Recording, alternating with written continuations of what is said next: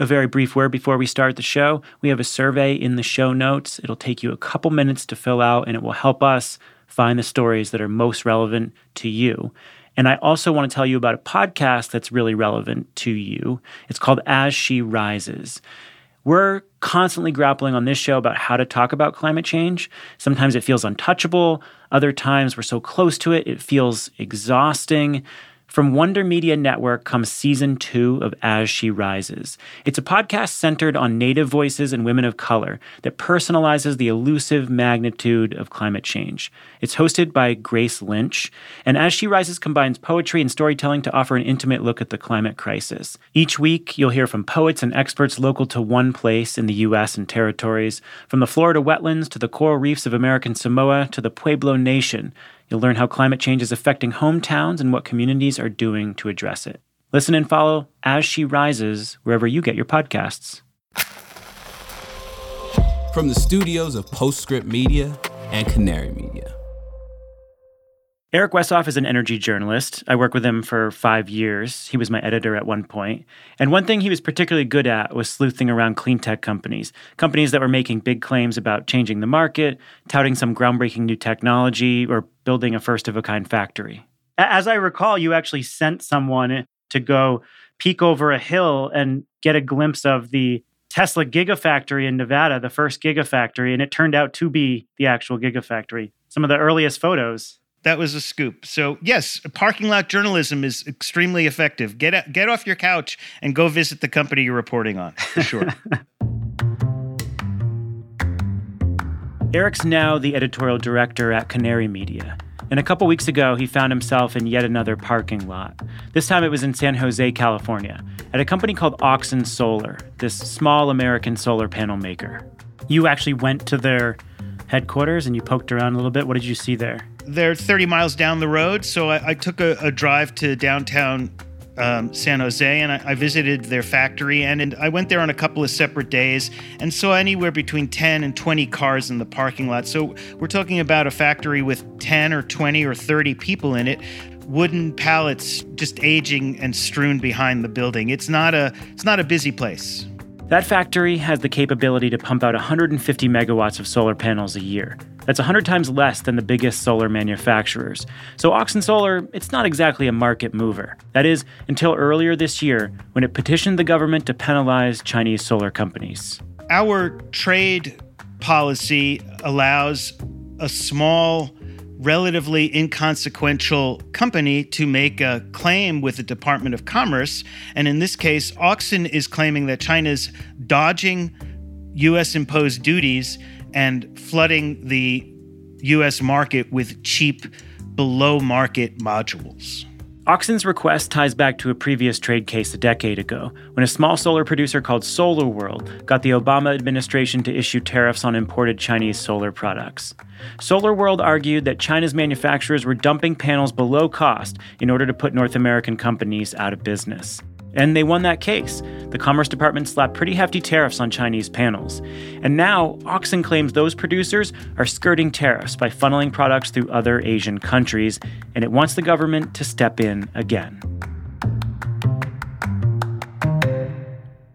In a world where Chinese manufacturers are at gigawatt and 10 gigawatt and 50 gigawatt capacities, Auxin Solar is relatively inconsequential on the world stage, and yet they're still able to essentially freeze the $10 billion U.S. solar industry.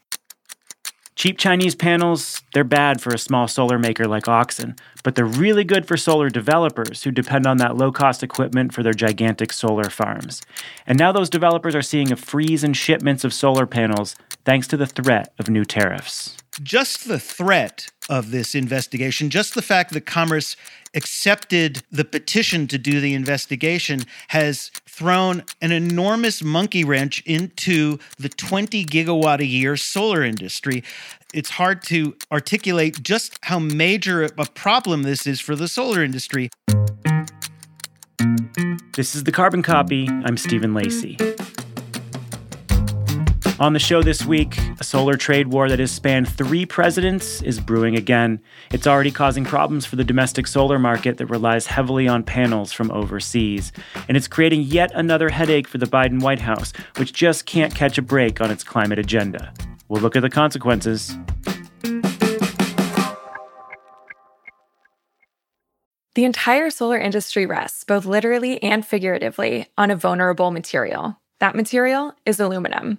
It is one of the most carbon-intensive metals, with the bulk of its supply originating in China. But what if module frames made from domestic recycled steel replaced it?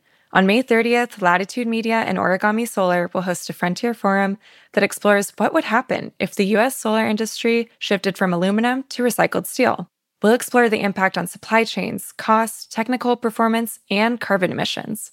This is a must-attend for anyone who cares about the domestic solar industry. Register for free by clicking the link in the show notes or go to latitudemedia.com/events.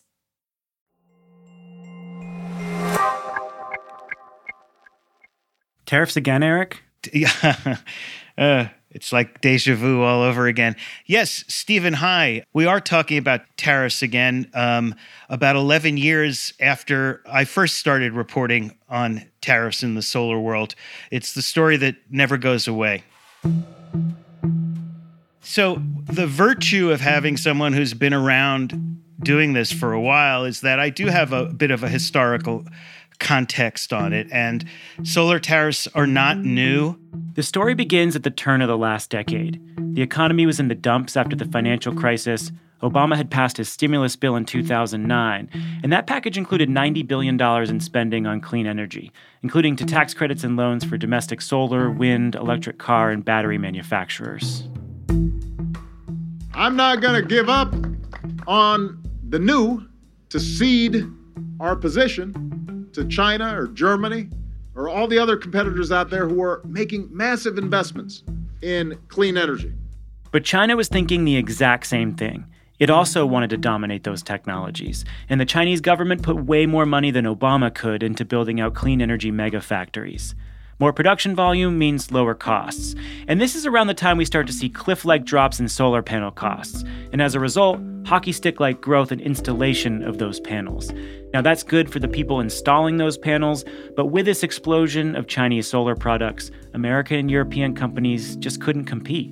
And they started to go out of business or sell off their assets. Touring a solar panel manufacturing plant in Colorado, U.S. Energy Secretary Stephen Chu acknowledges U.S. solar manufacturers are facing stiff competition from Chinese companies. Chu is under pressure following the bankruptcy of solar manufacturer Solyndra, which collapsed despite receiving more than $500 million of government cash. The Solyndra saga. This was an incredibly stupid piece of political theater. Republicans wouldn't stop talking about the failure of a solar company that got government funding. They thought it would hurt Obama's election chances and turn Americans against his clean energy agenda. It did neither of those things. But a wave of bankruptcies certainly put the administration on the defensive. And in 2012, after a petition from a German company with operations in the US, that was SolarWorld, Obama's trade regulators slapped tariffs on imported Chinese solar products. And those tariffs have been a feature of solar politics ever since. Well, you could soon pay more if you are shopping for a new washing machine or solar panels for your home. President Trump today imposed new tariffs on importing those products as part of his pledge to put American jobs first. We've seen them enacted during the Obama administration, we've seen them during the Trump administration, and we've seen them continued under the Biden administration. Turns out there's one thing that they can all agree on is protectionism. So 10 years of penalizing China has been great for solar manufacturing, right? Not exactly. America makes up 2% of global solar module production. 3/4 of the panels installed here come from Asia. But the story of solar is still a wildly positive one, precisely because those less expensive imported panels have allowed us to install colossal numbers of new solar power plants and rooftop systems. Solar in the United States has gone from a niche market to being the largest source of new generation capacity in the country.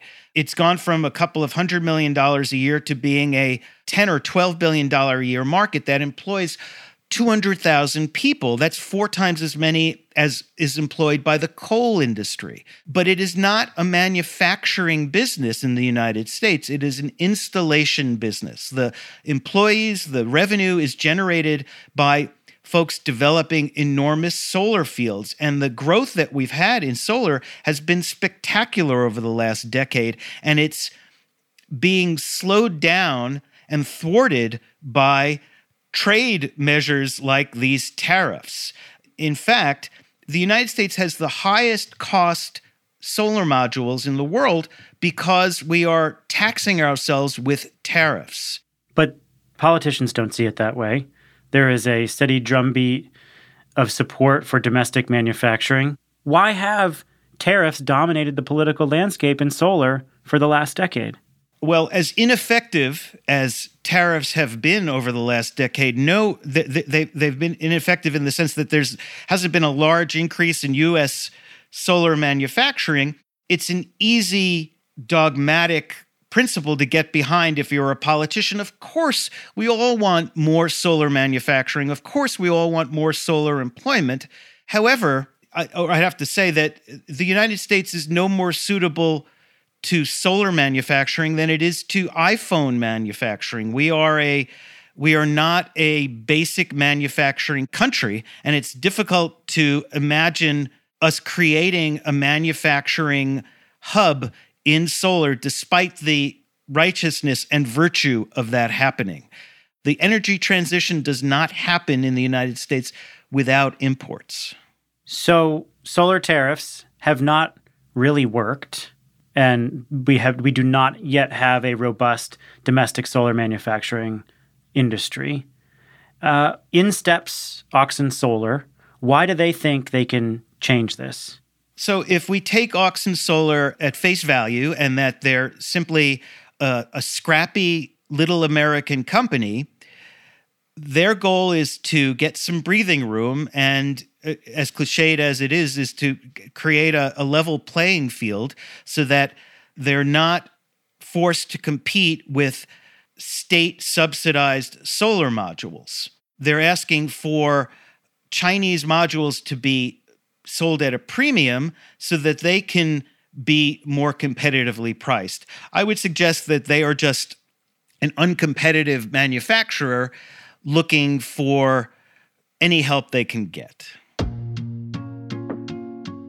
It's April, late April.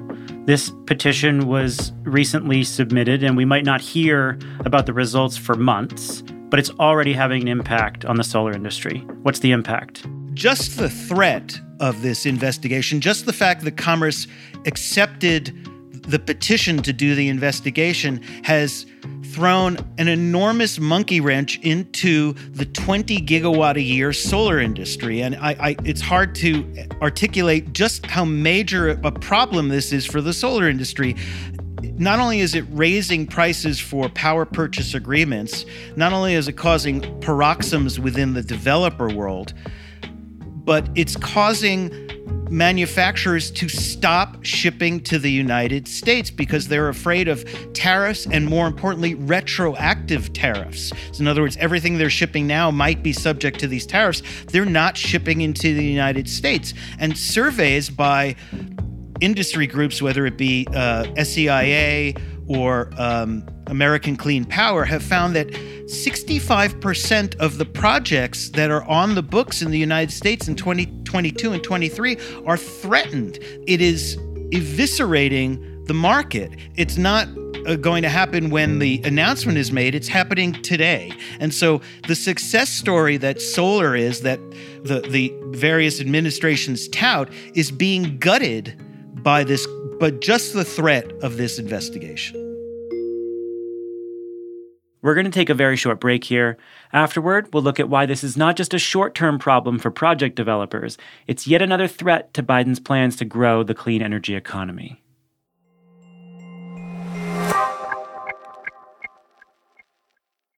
Mark your calendars for May 30th at 1 p.m. Eastern. That's when Latitude Media and Origami Solar will unveil new research on how recycled steel can help reinvigorate the U.S. solar industry. Why recycled steel? Well, the solar industry is dependent on imported aluminum for frames, leaving it vulnerable to geopolitics, supply disruptions, and higher cost transportation. By switching from aluminum to recycled steel, solar producers can reduce greenhouse gas emissions and qualify for IRA domestic content incentives. Have questions about the shift to steel and the impact on supply chains?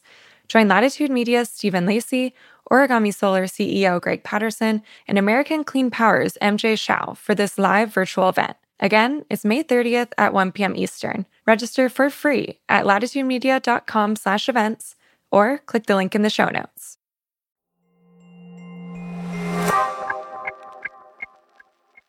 The last 2 years of pandemic disruptions have hit solar as hard as any other industry. Manufacturing closures caused materials and equipment shortages. Everything just got more and more expensive, and workers got harder to find. So the threat of tariffs that will make equipment more expensive and difficult to get, that is not going over well for the U.S. solar industry, where 90% of jobs are tied to building solar projects. An overwhelming majority of the solar industry does not want these tariffs in place. Every decarbonization plan in the United States and elsewhere depends on solar, and here we are gutting the solar industry. And this is putting the Biden administration in a very tough spot. It's thwarting yet another high-profile climate priority from the White House. Joe Manchin derailed Build Back Better. Fossil fuel supply disruptions from Russia's war forced Biden to focus on expanding oil and gas production at a time when he wanted to look beyond it. And now the threat of tariffs is reversing solar's momentum. We've watched various administrations keep these tariffs in place for different reasons. For Obama, it might have been trying to keep a hard line against China. For Trump, in typical organized crime fashion, it just seemed like a good way of earning money, charging China extra for the modules they were exporting.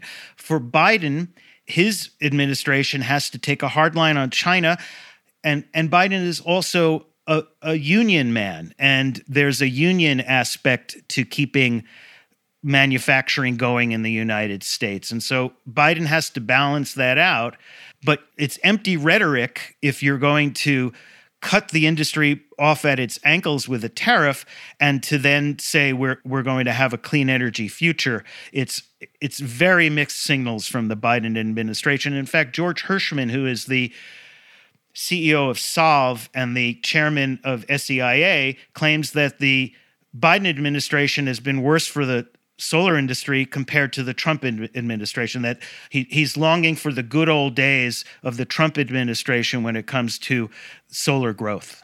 What pressure could potentially win out? Labor or the solar industry? So there are various stock analyst houses, for example, Raymond James. They are convinced that the Biden administration is going to dismiss this case simply because it makes absolute no sense to cut off imports that provide 80% of the utility scale solar industry. So there are whispers that the Biden administration will simply see common sense and understand that the job engines that the solar industry will be killed by these tariffs. Is it time to wave the white flag over this issue? I mean, it's hard to say we're going to give up on domestic production, but the reality is that we are not as closely tied to the intricate supply chains to supply many of the materials that go into solar panels or batteries. We don't have the workforce and the technology capabilities. And of course, we want to support some of that, but we are very removed from what it would take to have a battery manufacturing or solar manufacturing industry at scale. Is it time to just give up and say, we'll take other people's products and we'll deploy them? Well, I guess you have to ask Auxin Solar to throw up the white flag. I think the writing is already on the wall. A solar supply chain requires an entire hub and workforce cluster. And the United States just does not have that anymore. Just to give you an idea of the scale, the United States has a capacity of about 7 gigawatts of solar manufacturing, whereas China has a manufacturing capacity of about 300 gigawatts of solar manufacturing. One company LONGi Solar has a manufacturing capacity of 50 gigawatts. And there's a reason for that. It's not our strength. There is a bill being sponsored by John Ossoff, the senator of Georgia, called SEMA, the Solar Energy Manufacturing Act, trying to spur a U.S. manufacturing complex by offering incentives. I think we can do that simultaneously. We can walk and chew gum at the same time. We need to both import Chinese solar panels while we try to foster our own manufacturing hub. But we're so far behind. We've lost such a lead to China in terms of scale. I don't like the idea of surrender, the white flag you've mentioned, but we have to accept that the United States does not do well building commodities or near commodities, and solar modules are a commodity. How far could this Auxin petition go, and what would a ruling in their favor mean for domestic solar growth? Commerce Department is a bit of a star chamber and a black box. It's hard to know the deliberations that go on within that black box. Here's a news flash. The United States is not the only game in town when it comes to the solar industry. We are only maybe 10% of the global industry. So China has plenty of other customers to sell solar to. They will view this as a bump in the road and use their own production and sell it to other countries. So tariffs might have worked in a 19th century world when we weren't so globalized, but they don't work in a 21st century world. Eric Westhoff is the editorial director of Canary Media. People of a certain age all remember where they were when JFK got assassinated. By the way, that's one of my first memories, but that's really aging me. But I absolutely remember the moment that SolarWorld made their claim. The Carbon Copy is a co-production of Postscript Media and Canary Media. Our producers on this show are Jamie Kaiser and Alexandria Herr. Ann Bailey is our editor. Sean Marquand is our engineer. Original music came from Echo Finch and Blue Dot Sessions. Postscript Media is supported by Prelude Ventures. Prelude is a venture capital firm that partners with entrepreneurs to address climate change across a range of sectors. That includes advanced energy, food and agriculture, transportation and logistics, advanced materials and manufacturing, and advanced computing. Give us a rating and review on Apple or Spotify. We have heard from so many of you that you're still finding these shows. If you've listened to The Energy Gang or The Interchange, if you have followed us and you have friends or colleagues who might not know about these shows, spread the word. Send us your thoughts on social media as well, and we appreciate your support. I'm Stephen Lacey. This is The Carbon Copy. We'll catch you next time.